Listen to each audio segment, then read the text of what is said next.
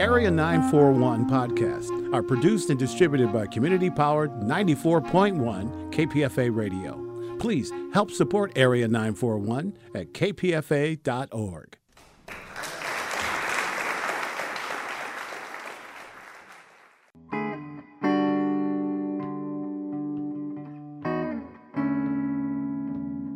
This is the Area 941 Radio Walensky podcast.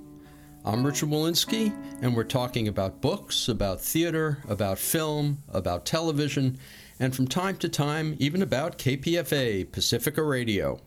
My guest is Bill English, Artistic Director of San Francisco Playhouse, which is located at 450 Post Street in San Francisco. Bill English is also a director and has been an actor in the past.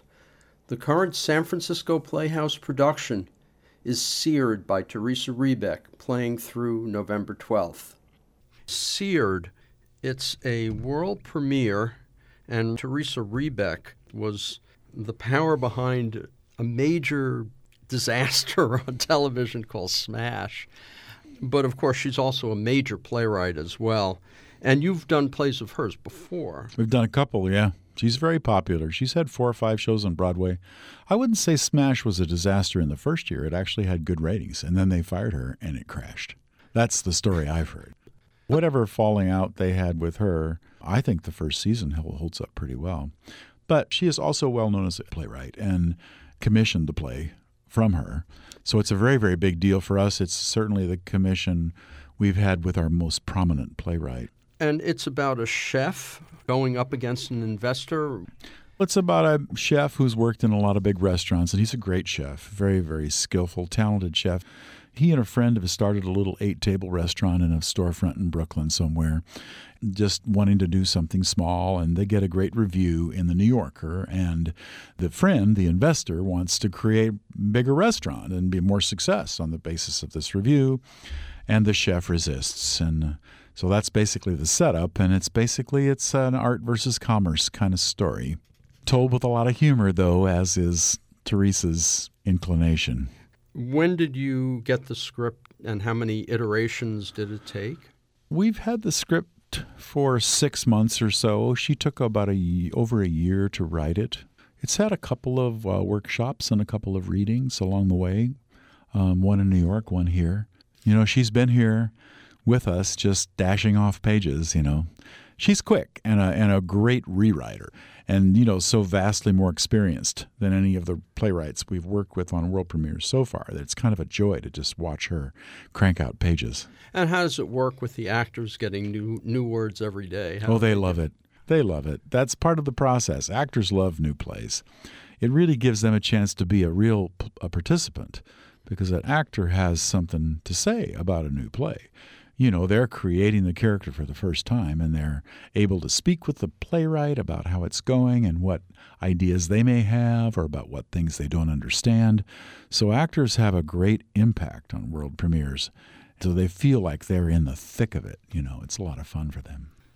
Bill English, before we get on to talking about last season and the coming season, I want to talk about this world premiere thing and what has been happening with it, and why so many theater companies are now doing world premieres. Theater is a live art that happens in the moment. One of my college professors once told me that no play that was a classic, enduring classic, had ever not succeeded in its own time. So theater is always talking about the right now. And if we want theater to continue to be a powerful force for social change and social reflection and personal reflection into the future, we have to generate work that talks about the right now, that focuses on what it's like to be alive in our time. And so theater companies, I think pretty much everywhere, are continually trying to provoke and promote new work, because the playwrights are sort of the prophets of our time. They're the people that have extra sensitive antenna, and they're able to pull down information from their lives and from the lives around them, from the news, from all the things that are happening, and condense that into a work of art which sort of mirrors ourselves back to us. Is it also true that with Broadway having just become a receptacle for corporate musicals, the number of shows that might go from Broadway or even London spreading out from across the country may have dwindled a little bit too? I think that might be true. We're always looking for the hot properties that were hits, mostly off Broadway, but sometimes on Broadway, and we get them sometimes. In the last season, we had two really great hot new properties, Stage Kiss and The Nether, were both fairly fresh out of New York theaters, and we were able to secure the West Coast premieres for both. But at the same time, you're also looking at world premieres. My problem with world premieres, though it seems to be less a problem at San Francisco Playhouse than at some of the other companies around the area, is that usually a show has to go through 2 or 3 iterations with different directors before it reaches that final finished product, and a world premiere is the first. Do these shows that have gone on, do they go through many changes, or is what we're seeing at a world premiere at SF Playhouse pretty much where it's going to wind up? Well, absolutely. We do intend to move our plays forward. We have 2 world premieres that we did that we then moved to 5090s 59 Theater in New York City. That was Bauer by Lauren Gunderson and Ideation by Aaron Loeb. Now, Bauer went straight to the main stage, but it had 2 years of development. There were 4 workshops and 4 public readings with feedback and development, and it went through a lot of work. But at about the 4th reading, we had about 200 people in the audience, and they all stood up at the end and insisted to me personally, many of them, that we do it in the main stage and not do it in the sandbox where it had originally been aimed. Ideation was developed over a period of, I think, a year with workshops and readings, and it went through the Playwrights Foundation where they did a workshop of it. Then we did a reading and a workshop, and it was my sense that it was good to do it in the sandbox. So we did a production in the sandbox, which subsequently was our totally sold-out run, and it then won the Will Glickman Award for Best New Play. So we moved it up to the main stage, where we did another run with more bells and whistles, with a real set. Then we were invited to move the show to New York. Ideation, for me, it's the picture postcard development scheme. Did it make any changes between San Francisco and New York? Absolutely. We went back into rehearsals for 4 weeks, and there were substantial rewrites. We worked on it every step of the way. We were working on that play final preview in New York City. Were any of the plays from last season, like Stage Kiss or The Nether, did the playwright come out and work on those, or were those the same versions that had been seen before? No, those plays, once produced in New York, plays very, very seldom change, and the playwrights very seldom get involved, especially if they were as successful as those 2 plays were, you know. That means New York is still kind of like the end point for, say, publishing a play and putting it out there for everyone. Unfortunately, perhaps, it seems like plays tend to make their way to New York, and thereupon they are either blessed or cursed by Ben Brantley and Charles Isherwood and have a life in the regional theaters subsequently on that basis. There are some plays and some playwrights that have kind of basically stayed out of New York and just get their plays done at the regional theaters. We did a play last year in our sandbox on Clover Road by Stephen Dietz, and Stephen doesn't really take his shows to New York. And another playwright, Richard Dresser, we did a play of his called Trouble Cometh last season, and his plays all over the regions, but not really New York City. Why is that? I think they got some bad reviews early on and just decided that what happened is when you take a play to New York, if the whims of nature fall to you, you're great. You get a bunch of productions. But if you don't, then your play's dead. Whereas if you just stick to the regions, it never gets that opportunity to be cursed or blessed, and it can ride more on its own merits, and that's a good path. That's a good path too. I know one show that I and You that was originally done at Marin Theater Company was a Lauren Gunderson play, and it was a rolling world premiere. So it had 3 shows in that national new play network that we've done several of those rolling world premieres, and I think it had 9 or 10 productions by the time it got to New York, where it did not get a particularly good review. But because it had been successful in the regions, it's sustained its availability. In New York, it used to be that there were 7 or 8 major reviewers. Are we down to basically Grantley and Isherwood now? I think so. The New Yorker reviews. I think the Village Voice may still review. Time Out reviews. Wall Street Journal. Terry Teachout is a credible critic. There are others, but by and large, yes, it's sorry to say, much as it is here with the Chronicle. Let's talk first about the Sandbox shows. There's one more coming up or 2 more coming up in the next No, season? there are 2, actually. We've changed it from a 2-play to a 3-play series. Last season was our first 3-play Sandbox. The Sandbox, for those of you who don't know, is a 3-play series, bare bones, done in a smaller theater. Our theater's 250 seats, but the Sandbox is usually done in 50 to 100 seats, and we keep the production value down. Simple sets, costumes pulled from stock, props pulled from stock. Often the lighting set, props, costume, sound designers are emerging artists themselves coming out of state or out of another college, so they're eager to get a resume, build their resume.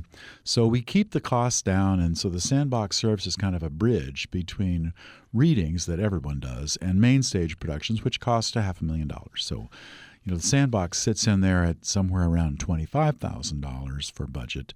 And so it gives a lot of writers a chance to get produced who might never have been.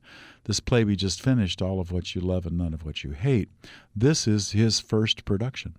And he's actually just gotten an MFA from Yale University in playwriting. So he's got some good credentials, but hasn't as yet had a production.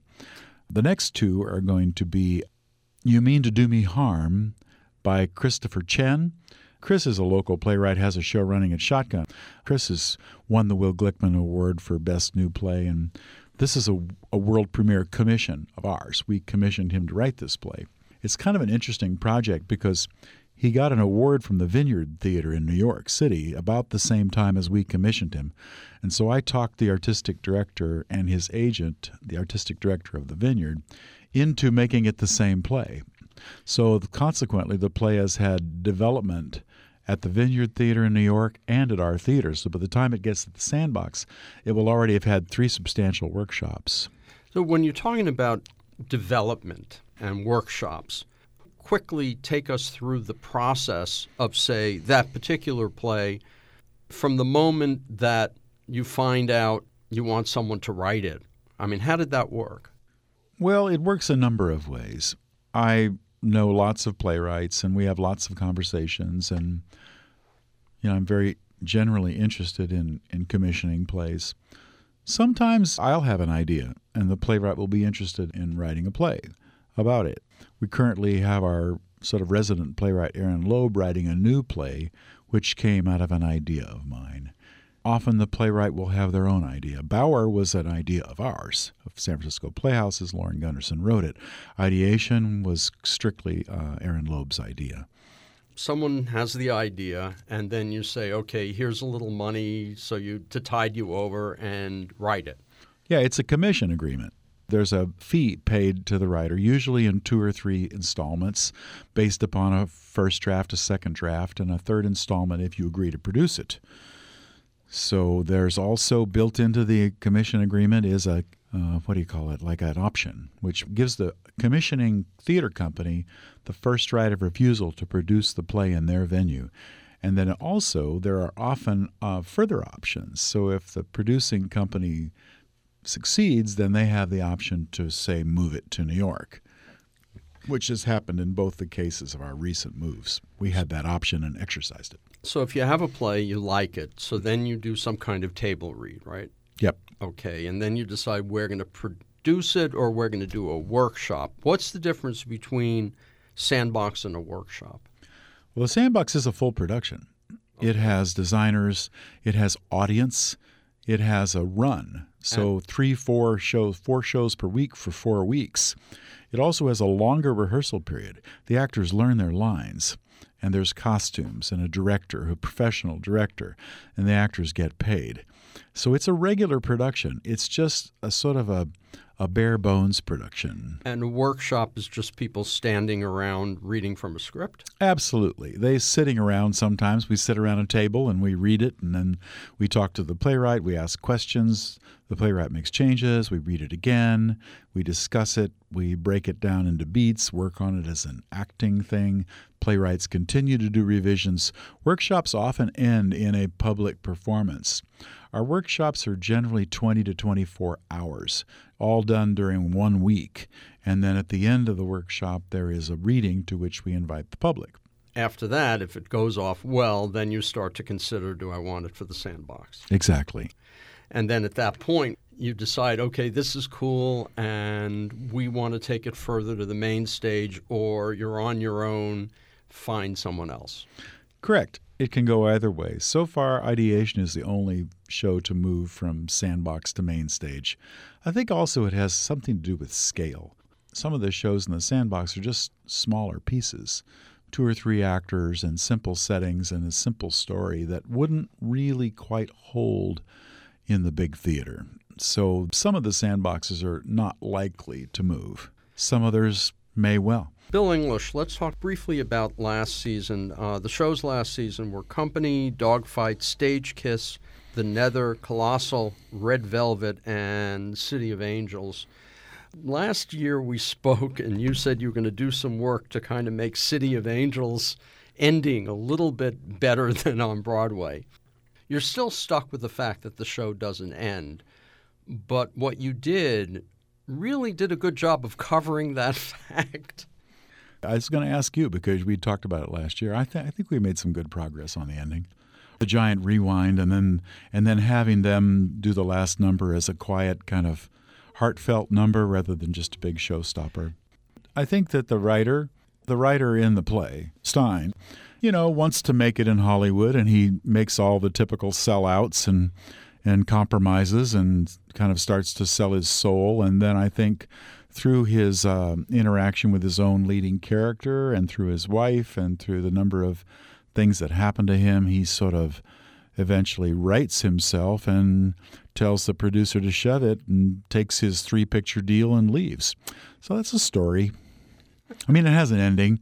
It has an ending in the sense that he rejects Buddy. I think that the giant rewind or what they did before is a kind of it is a kind of a fantasy way of bringing that fact home, that I think some people feel is a bit of a cop-out. That last rewind and getting that down, the timing had to be perfect. How hard did you guys work on that last? What happens is we come to a certain point, and then we've seen a couple of rewinds of scenes before, but now the small rewinds that are actually in the script. Mm-hmm. This one just goes on for quite a while, rewinding an entire scene. Was this harder than the others? Oh my God, yes. Yeah, it's a 20-minute scene that we rewound. In other words, we ran it, the whole scene backwards in less than a minute. Thanks to my brilliant stage manager, Tatjana Genser, who has just mind like steel trap, we were able to divide it into sections. There were 8 sections, and then just work each piece of rewind on its own and then put them all together and speed it up. And I think it worked out pretty well. It was a lot of fun to watch, I think. As symbolism goes, it did basically destroy the Hollywood of the play. It returned us to a bare stage with blank sheets of paper falling from the sky. So I think it had some sort of metaphorical meaning, The other shows of the season, if I were to pick one that stood out for me, it would be The Nether. Now, in that play, were there any issues that came up that you didn't expect, or was that pretty much an easy one? I wouldn't describe it as an easy one. It's a difficult show. It's a difficult subject matter, difficult to work on, difficult because you had 2 children that we had to work with in the context of this very difficult subject matter. I think scenically it was a big challenge to get the scenery to work and try to get really dead blackouts in the theater so that we really were completely surprised by the next shift. It's a fantastic script. I have to say, when you have a script that good and you have great actors, you just kind of try to get out of the way and let it happen. I felt with Stage Kiss, the play itself seemed to peter out a little toward the end. The ending was not as strong as the earlier part of the play, but that may just be me. To each their own. It gets a little strange and sort of metaphorical at the end, When you look at last season, which do you think was the most successful play? I'm not going to ask you about the least, but the most. The one that you kind of look and go, hey, that's the one that really, that's SF Playhouse at its best. I'd say The Nether, because The Nether fits with our tradition of doing edgy, challenging material that forces people to confront themselves and their society in ways that can provoke change or that can provoke debate. One thing about The Nether that made it stand out was that there was so much interest in talking about the play that we had a talk back every night after every show, which was attended by 75 to 150 people. I mean, people really wanted to talk about that play, and they stayed after to do that. I directed it. For me, definitely, that was a triumph of the season. Susie might say Stage Kiss, because Stage Kiss was a big hit for us. But, it's interesting because Stage Kiss and The Nether and City were the box office successes of the season. But I thought Colossal was a terrific show and really fun to work on. And Dogfight, very good show. Very good show. Well, the thing about Dogfight is that it was I think it was originally off-Broadway. It was off-Broadway. A small off-Broadway musical, and those rarely get reproduced. They rarely go anyplace. So it's kind of nice to see. There haven't been a lot of productions of it. Bill English, let's look at the upcoming season. The next show that you have is a show I've never seen, and I'm looking forward to. It's a musical from the 60s called She Loves Me, based on The Shop Around the Corner, which was a 1940 film with James Stewart and Margaret Sullivan, became a movie. You've Got Mail. In the good old summertime. And then it became You've Got Mail. Yeah. But, of course, before it was Shop Around the Corner, it was a play, Parfumerie.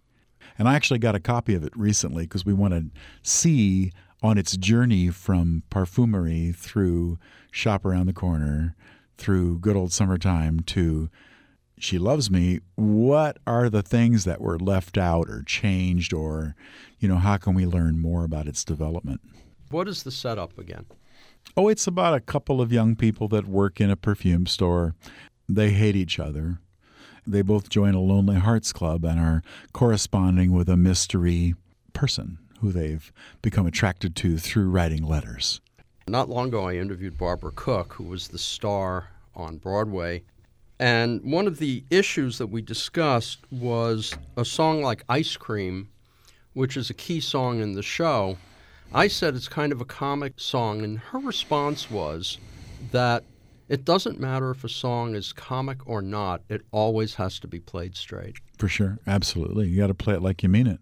I, at least, and I know everyone at SF Playhouse believes that the kind of comedy we like to do is comedy that comes from character and from circumstance and from the collision of opposites rather than comedy that's played for laughs.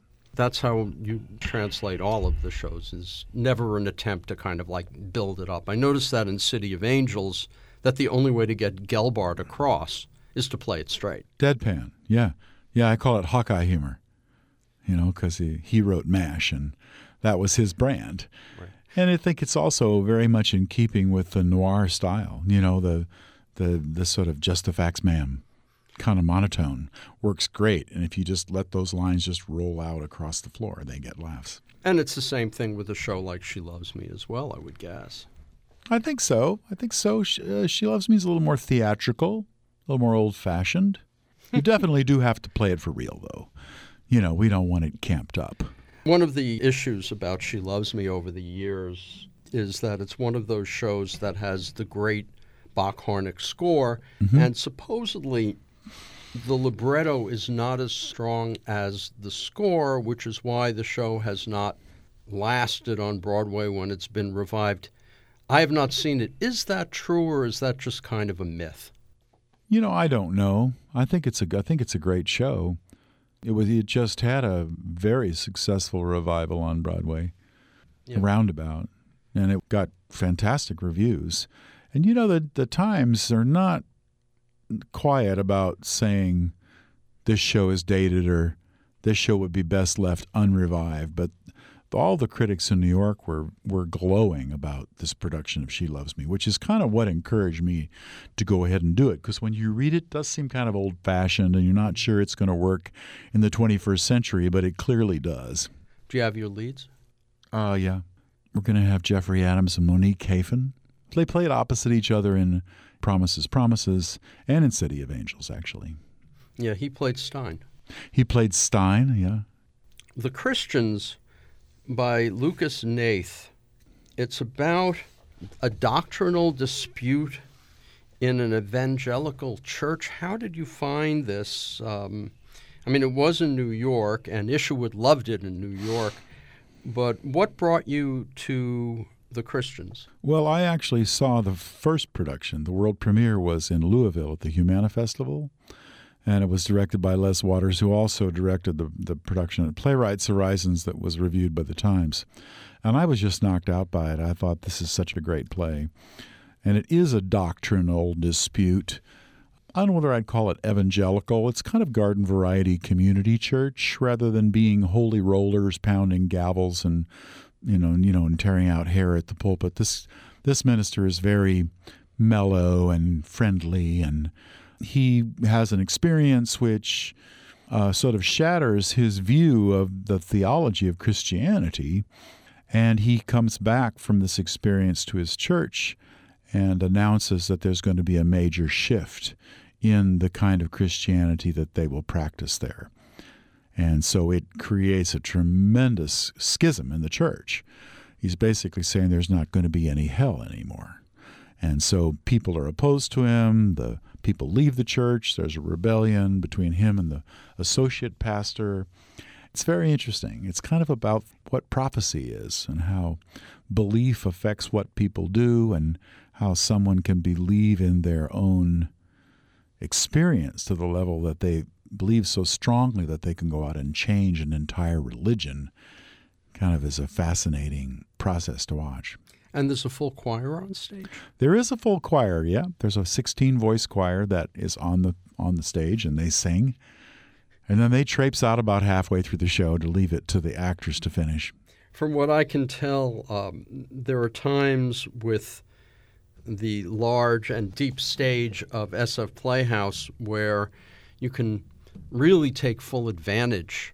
And this seems to be one of those times, at least from the photos I saw of the New York production, you can actually make it feel as if you're in the church. Well, I think our width is more of a value than the depth.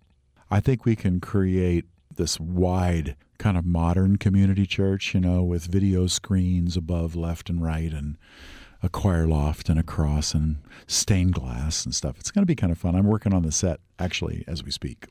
And you're directing it? I am. Does it scare you a little bit as you begin to get ideas? Do I have the budget for this? Oh, absolutely. I always have to answer to the budget and to my boss. Because it seems like that one would be particularly, you could go really all out on that one. Actually, I think Christians is likely to be one of the more reasonable sets compared to sets which have moving pieces like She Loves Me or La Cage, or it's a solitary set. It doesn't move. Don't have turntables and wagons, and that always helps keep the cost down. And then there's Noises Off. There's a fancy set there. That has to turn around. Noises Off. Years ago, I talked to Michael Frayn, who's the playwright. He said it's an interesting show because he once saw a version in the Sticks, or whatever you want to call them, in Britain, and he said the timing was off and no one laughed through the entire show. It's a show that depends more than any other show I've ever seen on split-second timing. I think so. Well, Susie's directing it. Susie Damilano's directing it, and it's being cast right now. It isn't fully cast. We're going to, do a set that does what Noises Off does, which for those of you who don't know, in the first act, you're looking at this kind of English manor house that has 5 or 6 doors, which of course is part of the farce. And then the second act, you come back from intermission, and all of a sudden you're looking at the back side of it. So you're backstage looking at the flats from the back. and you see what goes on backstage. And then in the third act, you're back front again, and you see what goes on in front, but with the awareness of the relationships between the performers and the directors, which you learned about in the second act. So it's quite a lot of fun. It's taking place not in a major theater, but in kind of a regional theater in England? I'd say so. Community theater. It's a community theater. So they aren't required to be good. Obviously, you need very, very skilled actors to act badly. The play itself is a farce. It's got doors slamming and people coming out without all their clothes and, a bunch of anchovies that get dropped on the floor that become a major plot element, and doors slamming and people chasing cute girls in their underwear. It's like who's where and who's hiding in which closet, overhearing. It's got the classic kind of farcical elements of what you would think of as a classic British farce. The switcheroo of turning it around is what gives Noises Off its unique quality. Otherwise, the play itself would probably not fully hold our attention. The next show is The Roommate, Bay Area premiere by Jen Silverman that's also the Humana Festival. That's right, different year, but the same festival, yeah, where I saw it. And it's a wonderful play. A play about two middle-aged women, one of whom is a housewife in Iowa, and her husband has left her for the secretary, and her son is in New York and won't return her phone calls. She's pretty lonely, has a big house, so she puts an ad on Craigslist for a roommate. And the second woman is the person who answers the ad. Needless to say, they are an odd match. And that's where the drama and the comedy come from. The collision of these two kind of lonely women, both of whom have estranged children and both of whom are kind of lost at this point in their life, and what they learn from and how they affect each other. What I read is that it focuses on what it's like to be a middle-aged woman. Now, yeah. Yeah. You don't get a lot of plays that have parts for two women in their 50s, and this is a great one. And, of course, it's going to star Susie Domilano and Julia Brothers, who have worked together before and love each other, and it's going to be a lot of fun to put them together on the stage again. Is Susie directing that one too? No, we haven't picked a director yet, actually. It's hard to direct and be in the play. Almost no one can do that. People direct films and are in them because you can always roll back and look at the dailies and edit the bad cuts, but it's hard to get any sense of perspective when you're on stage in your own production. I tried it once and swore I would never do it again, and indeed I never did. What was the show? It was Chekhov's Three Sisters. And I was directing it to begin with, and about 2 weeks into rehearsal, the actor playing Vershinin got some offer in Hollywood and split, and I just didn't know what I was going to do but just take over the role myself. But it drove me completely crazy. And how did it work in the end? Okay. It turned out all right. I actually probably couldn't really tell you. Well, you sort of have to rely on assistant director at that point or something. Yeah, I did. Our teacher, we were studying with Jean Shelton at the time, and it was in her theater, and she came and watched and gave notes. So I think it was probably okay, But you'd never do it at SF Play? Never. Do you ever think about acting again? I do. I do think about acting. Not really right now. The artistic director won't pick any plays that have parts for me. The final play of the season is La Cage aux Folles. That's a musical. It's produced often. Why did you choose to do a musical that's been in the Bay Area frequently? Not frequently, I would say. There was a small production last year. I don't think there's been a major professional production in the Bay Area in a long time, 10, 20 years. I think it's interesting. We haven't done a play that really had strong gay themes, and I think it's high time we did, although there have been gay characters in plays that we presented. And I like the idea that in our time, in the wake of shows like Transparent and, the interest in transsexual people, that we're thinking of trying to open up the Cagelles, who are, of course, the dancing singing team, to a wider variety of types of people. So we get a little more diversity even into La Cage than there has been in the past. Well, in the past, there's been men playing transvestites and women playing transvestites and actual women. Right. There'd been just men dressed up as women and a woman, one woman, okay, dressed up as a woman, but we're not sure which is which. So I'm wondering if we can get some women who were formerly men and men who were formerly women and see how that affects the temperature of the piece. Are there a sufficient number of actors around who fit those? Well, that remains to be seen. We're just actually, I'm going from here to our first audition for La Cage. And we're not really bringing in any of the Cagels. This we're casting for leading roles only right now. But we're definitely putting the call out, and I shall do so now, for people of divergent lifestyles and people who think they might fit into this concept. Obviously, have to be very, very good dancers and very, very good singers, and that's a bit of a challenge. Bill English, there's another show from the Sandbox we haven't mentioned next year, Zenith. What's that? Yeah, Zenith is our final show in the Sandbox. It's by Kirsten Greenidge. It's a world premiere. We didn't commission it like we did You Mean to Do Me Harm and Seared. It's another category of play which the Sandbox can serve. The Sandbox can serve our own world premiere commissions. The Sandbox can serve people who are just getting their very first play produced, like Philip. This is a fairly established playwright who teaches playwriting in New England and has had shows off Broadway. Kirsten's Milk Like Sugar, I think, won an Obie for Best Play. But sometimes a play will just kind of not find a home. You know, in the major theaters, they're so expensive to produce, and maybe the play's a little odd or it's a little scares some artistic directors in the bigger houses, so it sort of sits on the shelf.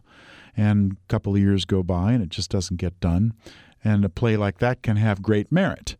And so I often reach out to the agents in New York, the major agencies, and I'll say, what have you got that deserves a production, which just somehow hasn't gotten one, even if it isn't a beginning playwright or a commission. And this was sent to me by, I think, Bruce Ostler. I read it and just thought it was a fabulous play. It's based on a true story about a woman who drives her car down the wrong way on a freeway and ends up killing herself and everyone in the car and a few other people. And the play sort of tries to deconstruct the events leading up to the fateful drive to see how is it that this person got herself there, because she was a successful woman. She was successful business-wise, and she had a family and children, husband. You know, it was part of the community, so it was particularly kind of baffling when people look to see how this event could have occurred. So it's a little like one of those Bridge on San Luis Rey stories. How did these people get here? Bill English, the season 17 to 18 season, I've been in touch with a couple of artistic directors who right now know that this is the time they need to start to put things together for that season. And they're a little scared because of the upcoming presidential election and how that would play out in terms of the theater of the year after next. Is this something that is also affecting you? I don't know, maybe it should be. I haven't thought about it, honestly. I think that theater is like the sixth estate. I mean, the theater can't really be worried about who's going to get elected. I mean, we're here to speak to the people about issues and questions that we think are important. I think that will always be the case. I don't know that I should try to anticipate who's going to get elected president. Well, I mean, if a certain person gets elected president and you have a sort of a right-ish wing presidency, then we're still going to be living in a very liberal environment. You know, it's not like we're going to try to go out and change conservative points of view in San Francisco. I think it'd be more interesting for us to look inside the heart of people who are inclined to vote very conservatively and why it is that us sort of, we think we're, so cool on the West and East Coast and we think we understand things. We don't understand what drives the decisions of people who feel very differently from us. And I think in a way that would be the greatest use of theater, is trying to get us to understand each other. Which comes back to your idea about theater as a place for empathy. Definitely. My job is to get the audience to identify with people who they might ordinarily not identify with, or to identify with a part of themselves that they didn't recognize. To listen to more of these interviews, go to my website, bookwaves.com, or find the Bookwaves and Arts Waves podcasts at kpfa.org. Or you can subscribe to both podcasts via iTunes. Until next time, I'm Richard Walensky on the Area 941 Radio Walensky podcast.